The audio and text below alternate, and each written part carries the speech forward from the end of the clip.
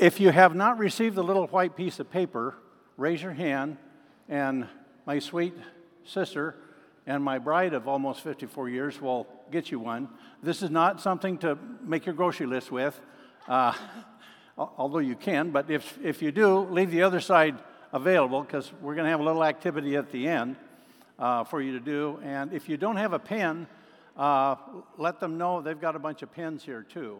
So we'll get that done. Being a preacher myself, I realize that if I don't watch that clock, and I'm glad there's one there, I could get carried away too. So back when I was doing services for 10 years in the desert of Arizona, my wife and I started sort of a church in the desert down amongst the RVers that are camped out in the desert in Arizona for 10 winters. And she was my clock. She'd be sitting down front, and I'd look down, and she'd be going, oh, yes, time to close down, so we'll be quick. Let me open with a word of prayer. May the words of my mouth and the meditation of my heart be acceptable in your sight, O Lord, my rock and my redeemer. Today we're going to have an opportunity to come up to a higher level in our walk with the Lord, an opportunity to spend more of life in what I call kingdom living. Now, the Bible describes kingdom living in Romans 14:17. The kingdom of God it describes as righteousness, peace, and joy in the Holy Spirit. And by that, talking about righteousness, we know who we are in Christ. Peace is the kind of peace that Jesus was talking to his disciples about in that in the room where they had communion and whatnot before he was crucified. He said, "My peace I give you, not as the world gives you, my peace." And the joy that he was talking about is not the joy like the world gives us when we're up when our circumstances are up and down when our circumstances are down. No, Jesus was talking about the kind of joy we can have now that is that calm delight, no matter what your circumstances are. And that's why Paul could be beaten, flogged, in a Roman prison in chains at midnight, and what's he doing? Singing praises to God. Now, that's the kind of joy and peace that we can have in the Lord. Today, you're going to have an opportunity to come up a little higher in that. I want to share a personal story with you. We know in today's world that there's a lot of anger. All you have to do is turn on the television news or pick up the paper. There's a lot of anger out there. I didn't realize it until about 5 years ago. There's actually an anger index in this country. It was started 20 years ago, and each year it's gone up. Again, not surprising. Well, I want to share a personal story with you. My wife and I had a daughter, Linda, was age 5, and after prayer we decided we really didn't want to have just one child, that we really ought to have more. So we put in to adopt one older than ours. And after not hearing anything for a year, we thought, well, I guess that's not God's will. Well, after a year, the adoption agency called up, and they said, "Hi, you still interested in adoption?" We said, "Yeah." "It's okay. How'd you like 2? 2? Wow, that's a lot more than 1. So we prayed about it, and into our life came Nancy, age 7 at the time, our own daughter. Linda had turned 6, and Robin, age 4. Now, the adoption worker told us that just be prepared that sometime in these girls' lifetime, probably around adolescence, what they have gone through is going to come out. Now, what she meant was these girls were 7 and 4, and they had been in 12 foster homes in the last 4 years. And they were changed because of all kinds of reasons. A lot of it had to do with all kinds of physical, mental, emotional, and sexual abuse. So you can imagine what the baggage these little girls had. And Robin, bless her heart, was, she went in the foster system when she was about 3 months old. She's the youngest, and I want to focus on her. When the girls came to us, we realized they were both intelligent, but Robin showed us early on that she was not only intelligent, but she had a number of gifts in a number of areas. When she was in the 3rd grade, she and her older sister decided they would co-write a story for a national elementary magazine called Cobblestones. And they co-wrote the story, and Robin illustrated the pictures, sent it in, and they got a National Merit Award. And then about a year or so later, she decided she wanted to take organ lessons. Well, thank you, Jesus, for yard sale. So we went and got a little used home organ, and the organist at our church decided to give her lessons. Well, she'd taken lessons less than a year, and she composed a communion hymn. Wow, that was amazing. Then she decided she wanted to take an art class. Well, now, my ability in art, if I can take a ruler and draw a straight line 2 out of 3 times, I consider that pretty artistic for me. That's about the level of my gift. But people who are knowledgeable in that area tell me that oils is a difficult medium to work in. Well, she decided her first picture was going to be in oils, and it was going to be something else, I guess, is very hard, a seascape, which I guess is difficult to paint because the way the light hits the water and the waves.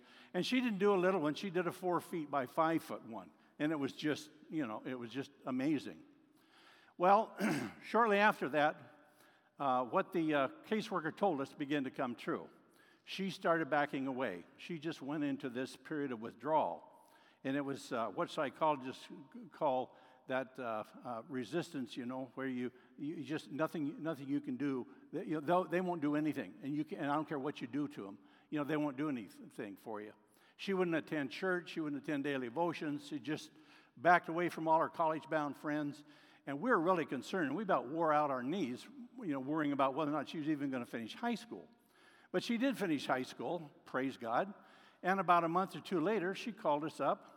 And she'd been living in an apartment with a girlfriend, and she'd been working as a maid in a motel, which is a perfectly fine job. But I knew with someone with her talents and abilities, it wouldn't be very fulfilling very long.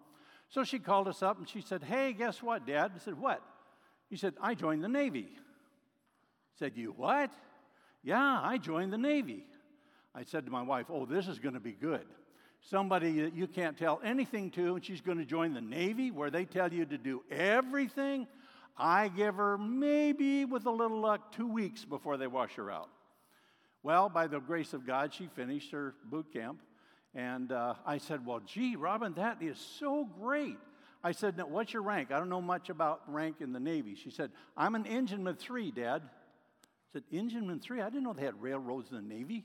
She goes, No, Dad, they don't. That's not a railroad. I work in a boiler room on a submarine tender." And I thought, that sounds a little like greasy, oily, not a real clean kind of a thing. She said, "Oh, no." She says, "Yeah, it is a real greasy job. And when they have trouble down below in the pipes, because I'm the tiniest one, I have to get down there and clean everything. And I come up to the top, and I'm covered with oil from the top of my head to the bottom of my feet."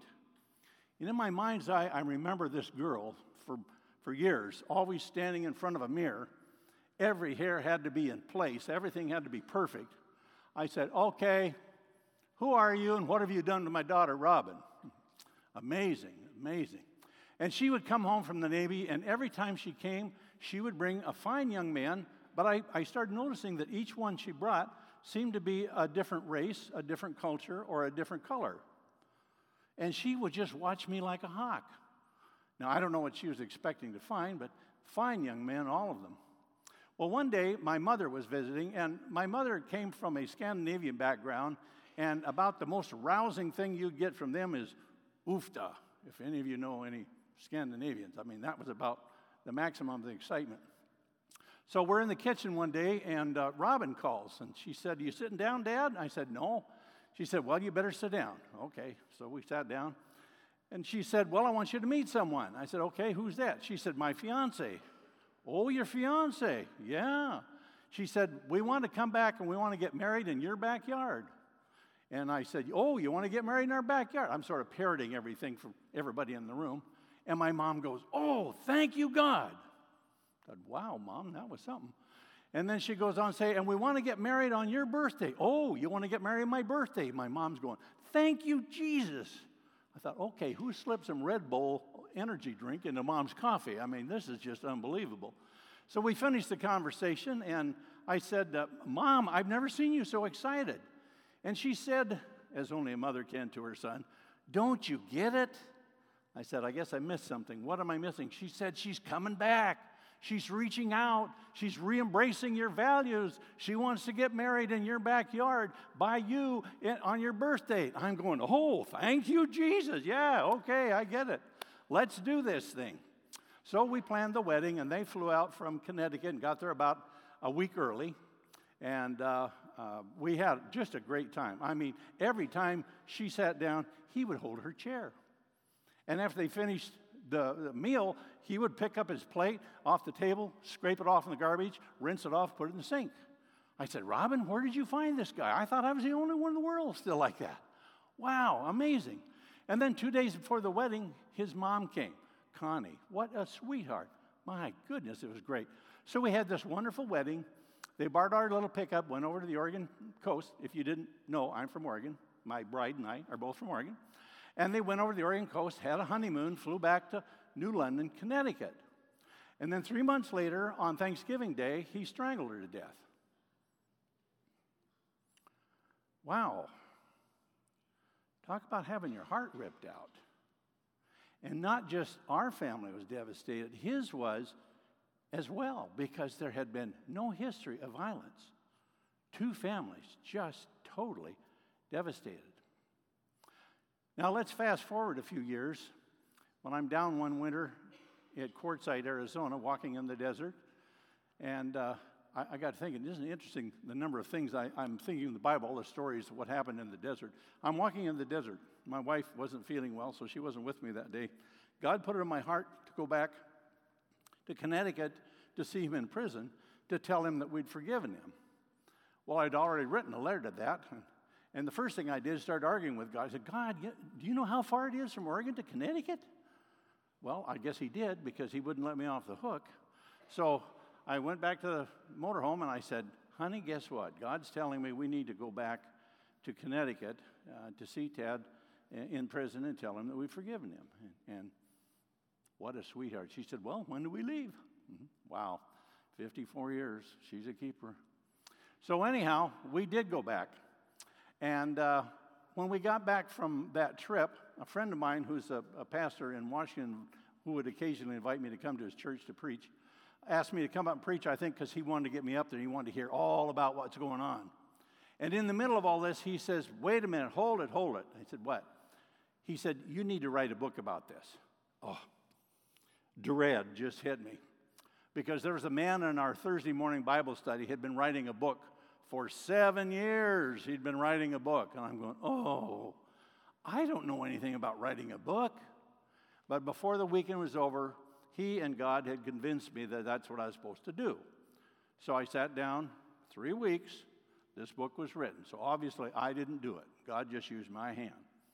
Now, I'm not going to tell you everything that's in this book, which is basically everything that I went through on my journey from hate, yeah, there it was, hate, I'll admit it, to forgiveness.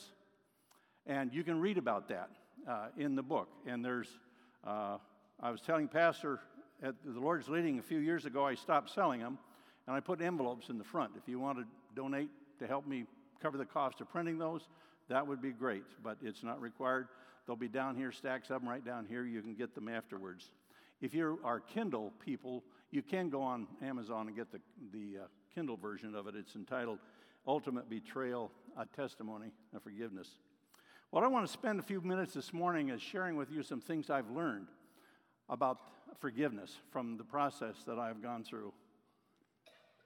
Corrie ten Boom said, quote, when we forgive others, we often bury the hatchet, leaving the handle out for future use. And when I first read that, I kind of smiled. I thought, yeah, that, I look back at my life, I thought, yeah, I can relate to that. I can relate to that. It's just natural for our flesh to want revenge. That's a natural kind of thing we have grown up in it. Those of you that are near my age or around that, you know, I grew up with Roy Rogers and Gene Autry and the bad guys and the good guys get the bad guys, and yeah, it feels good, you know. And revenge feels good to our flesh. That can actually be a lust. But what does the Bible say about the lust of the flesh? Crucify the lust of the flesh. And how do you do that? You don't feed it. You don't feed it. So why do we need to forgive? Well, we can start very easily from Scripture. Something that you've all said, probably hundreds. Those of you that are my age or older, maybe thousands of times, a little something in Matthew 6 called the Lord's Prayer. Now, in that is a little word. When I started doing a study for preparing my book, I found in that scripture a little word that I hadn't noticed before, but it has huge ramifications. That word is as, which means in the same way or to the extent. So when we pray the Lord's Prayer, forgive us our debts or trespasses, whichever you say, we're saying forgive us to the extent or in the same way that we forgive others. Well, I want to tell you, the first time I looked at that, I just didn't feel real comfortable about that. I don't know if I want to really pray that way or not. That's kind of putting the rubber to the road. I thought, oh, I know. There must be a mistake. So my wife had given me a New Testament with 8 translations, and I went and looked up all 8 of them. Nope, couldn't change it. It meant exactly what it said. Went back to my Greek books from seminary, looked up the Greek. Well, no change there. I guess it means what it says. And then, if that isn't strong enough, a couple verses after the Lord's Prayer, Jesus puts it pretty clear in Matthew 6, 14, 15, when he says, if you don't forgive others, God won't forgive you. Well, back in the 70s, there was something called, warm fuzzies and cold pricklies. Well, that's one of those verses that's kind of a cold prickly one. That doesn't make you feel real warm and comfortable. But remember that God is not trying to withhold forgiveness to get back at us. No, Jesus is making a point that runs much deeper. It's simply impossible for us to understand and to desire to live in the stream of forgiveness and reconciliation and mercy with God and not want that for other people.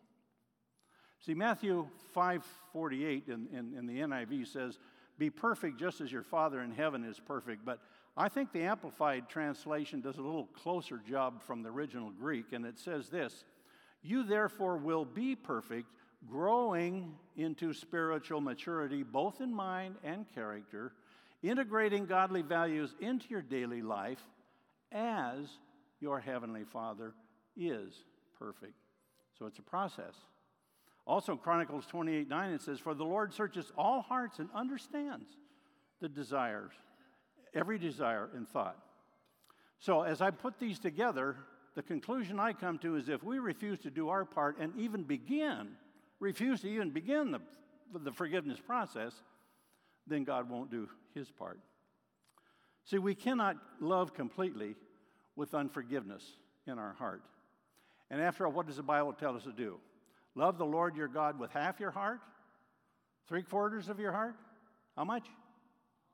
All your heart. All your heart.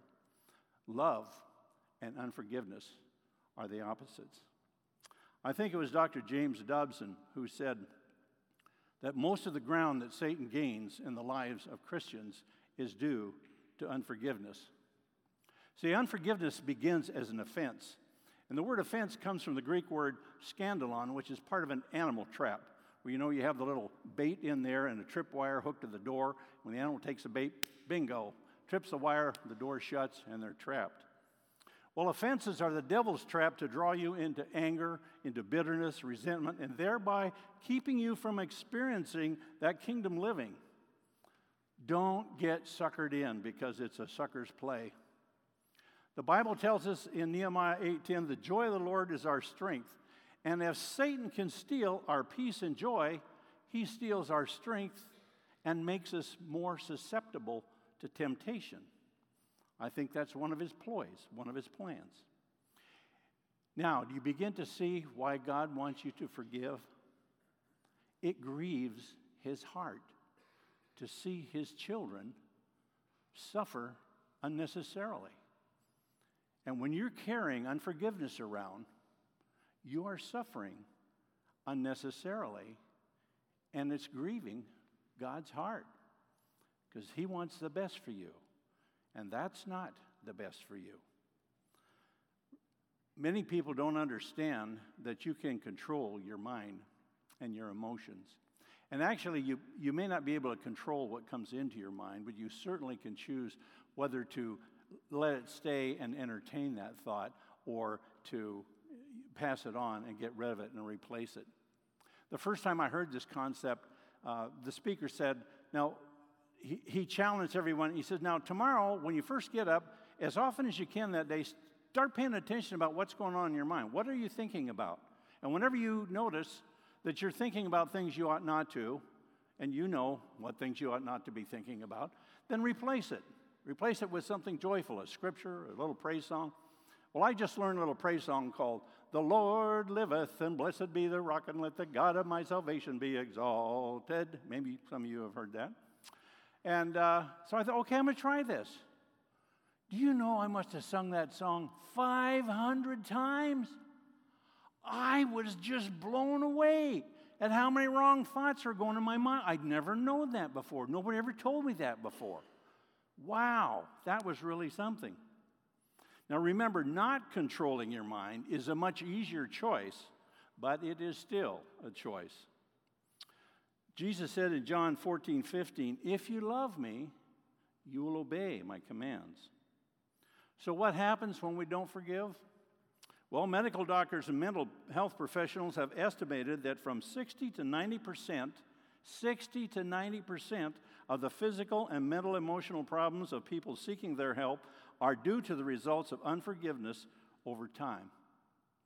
In her book, a Christian research scientist by the name of Caroline Leaf, she wrote a book called "Who Switched Off My Brain?"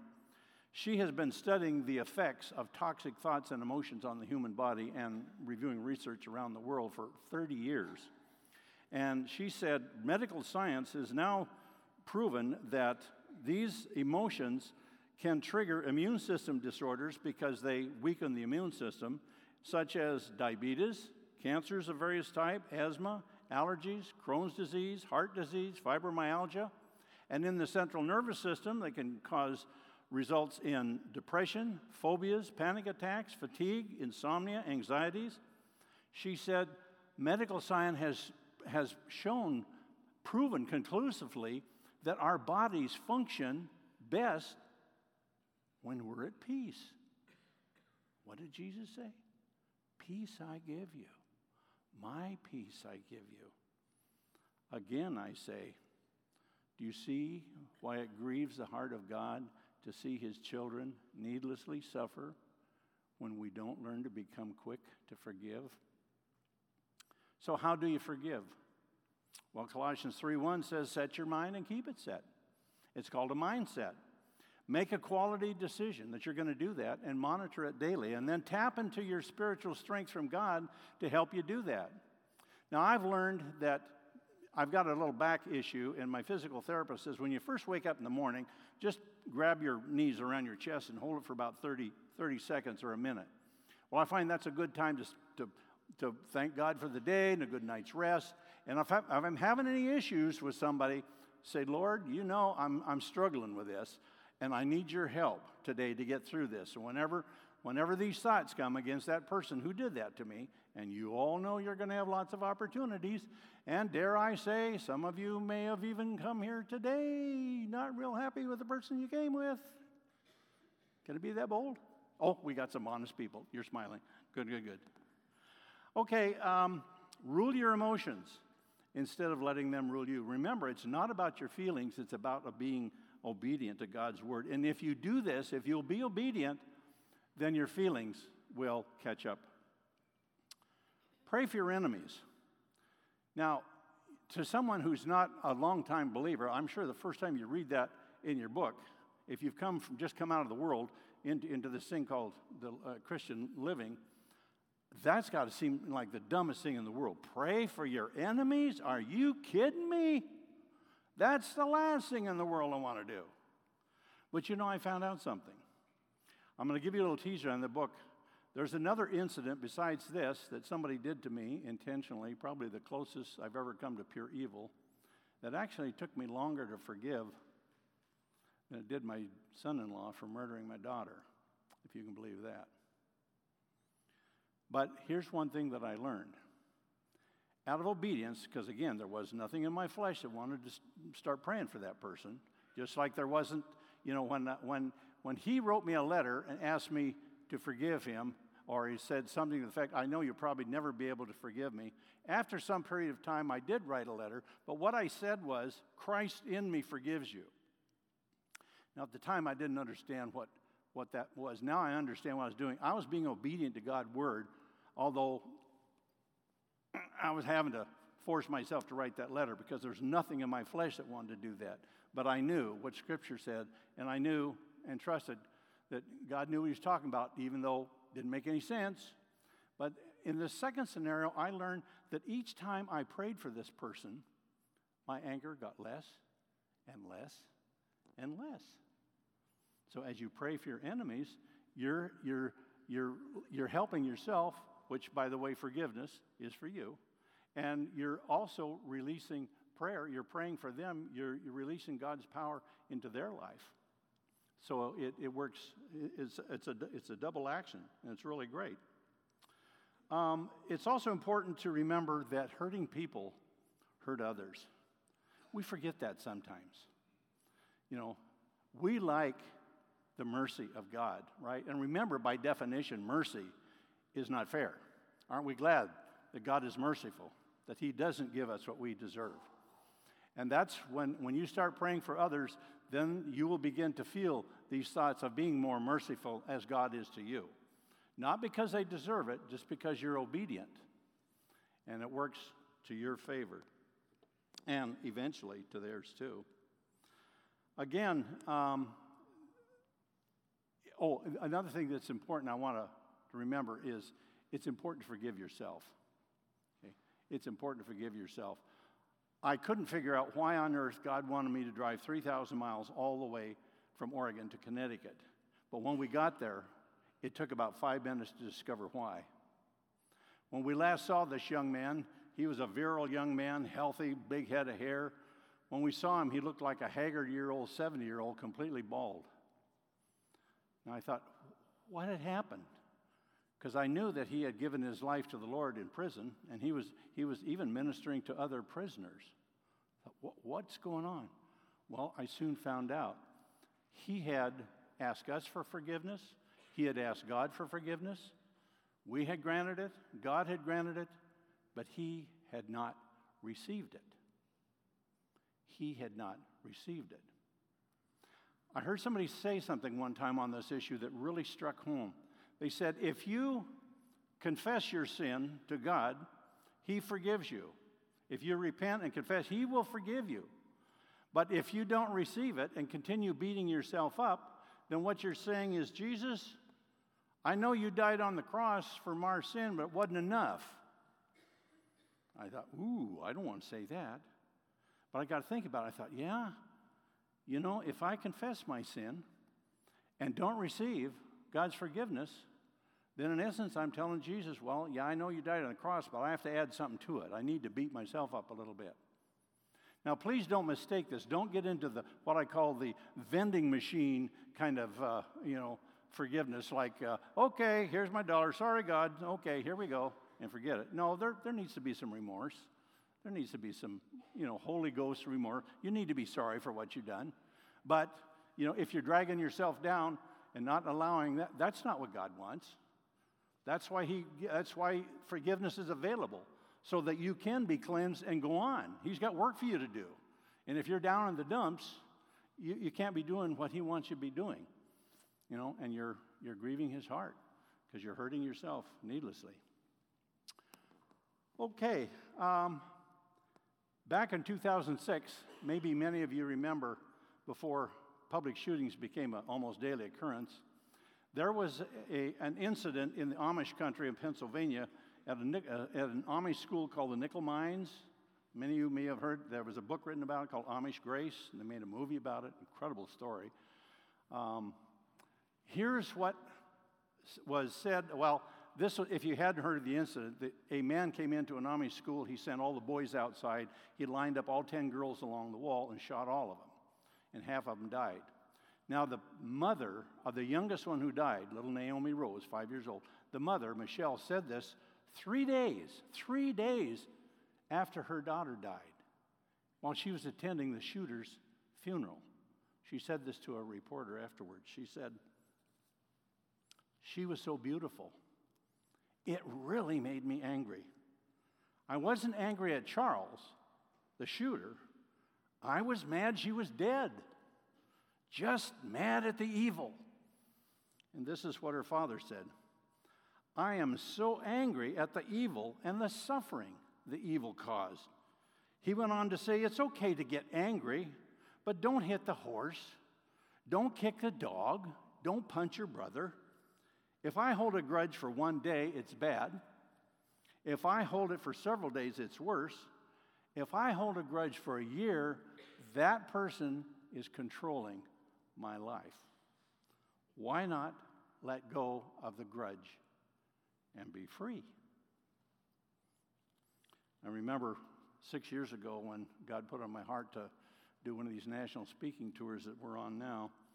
There was a little 90-year-old lady in Arkansas came up afterwards, tears in her eyes, and she said, it's been a long time since I've been 16.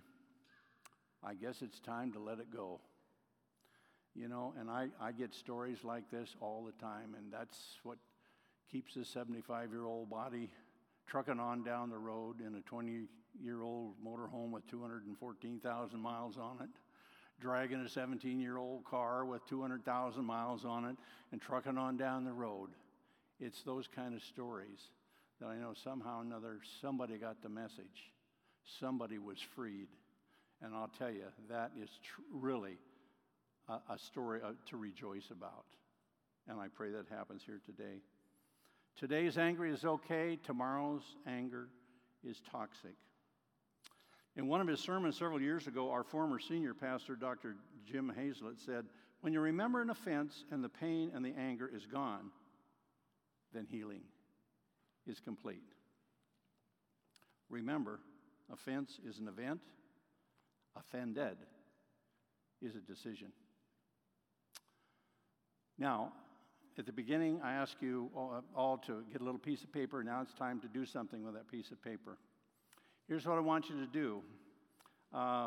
If there's anything left in my voice, I'm going to attempt to sing a little song a friend of mine, a 90-year-old friend of mine in the Dalles, composed on forgiveness.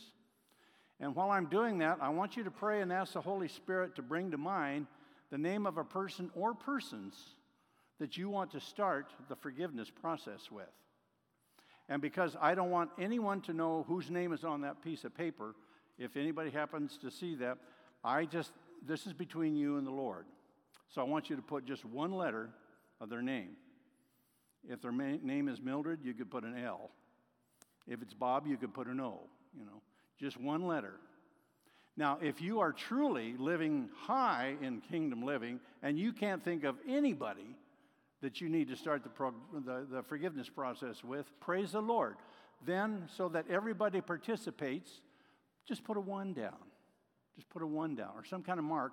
That's your commitment to the Lord that you're going to be and maintain your ability to be quick to forgive. If somebody offends you, your goal is to be quick to forgive. And then, if you're able to bring those down here, and my wife and my beautiful sister, someplace, there she is, Barb, will give you a piece of tape, and you can just tape that to the cross, and then when we're done with that, I'm going to pray over those, and then we'll be done. So let's go ahead and start asking the Holy Spirit to bring to mind the names of those who you would like to forgive. The first time I did this at a women's prison, I went and took they wouldn't let me bring a cross like that in there, so I had a little cardboard one.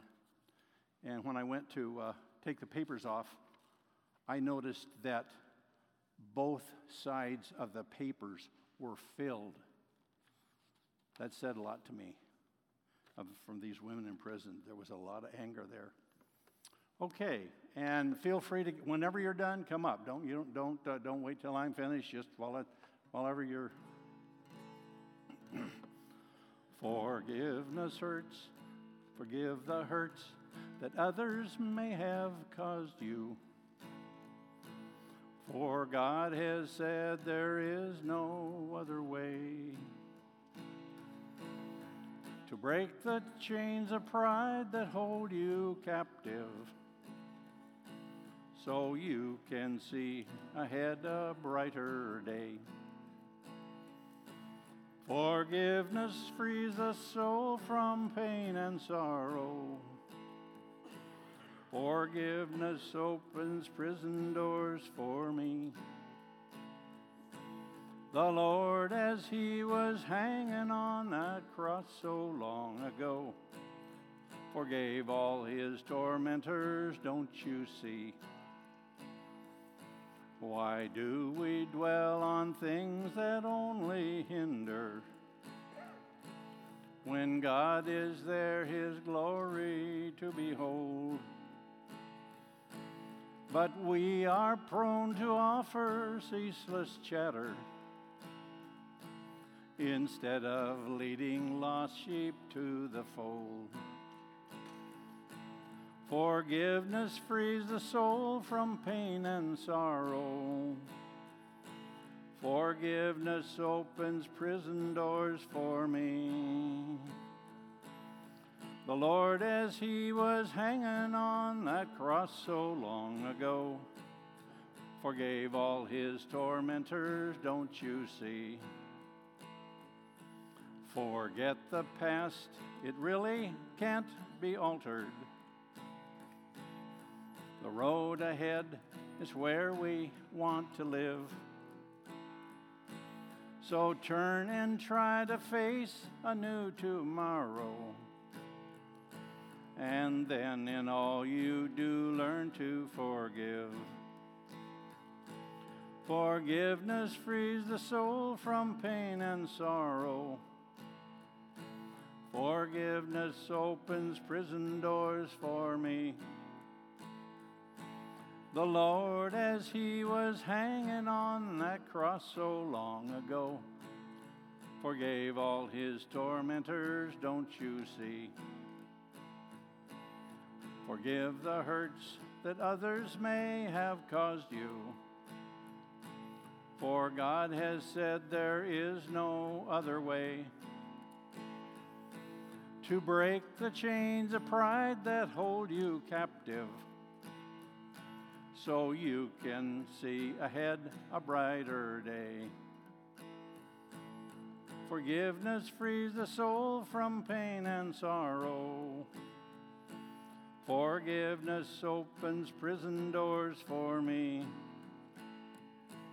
The Lord, as he was hanging on that cross so long ago, forgave all his tormentors, don't you see?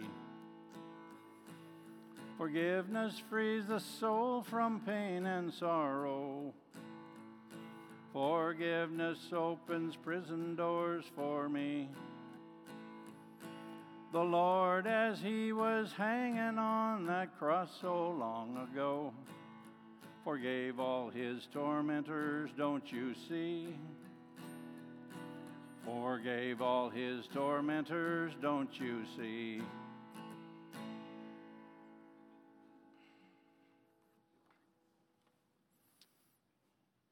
All right.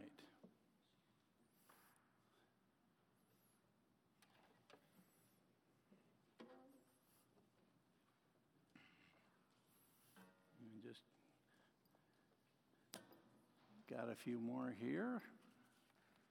Thank you for everyone participating in that. I appreciate that.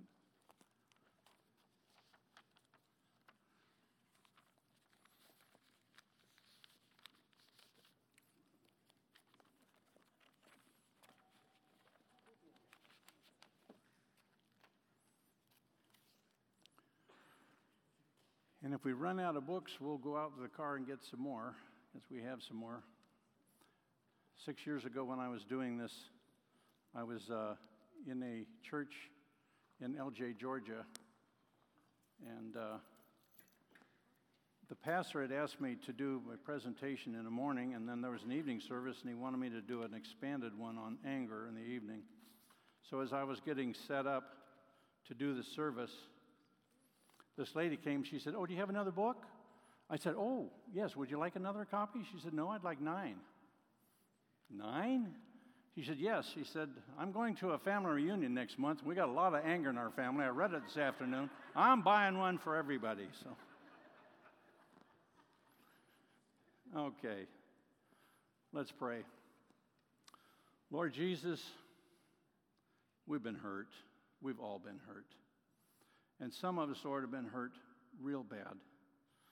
And if we haven't yet, more than likely, we will. Lord, you grieve when we just carry this garbage, this toxic stuff around. And Lord, I thank you for the obedience of your children today, being willing to start that forgiveness process. And Lord, we know that it is a process.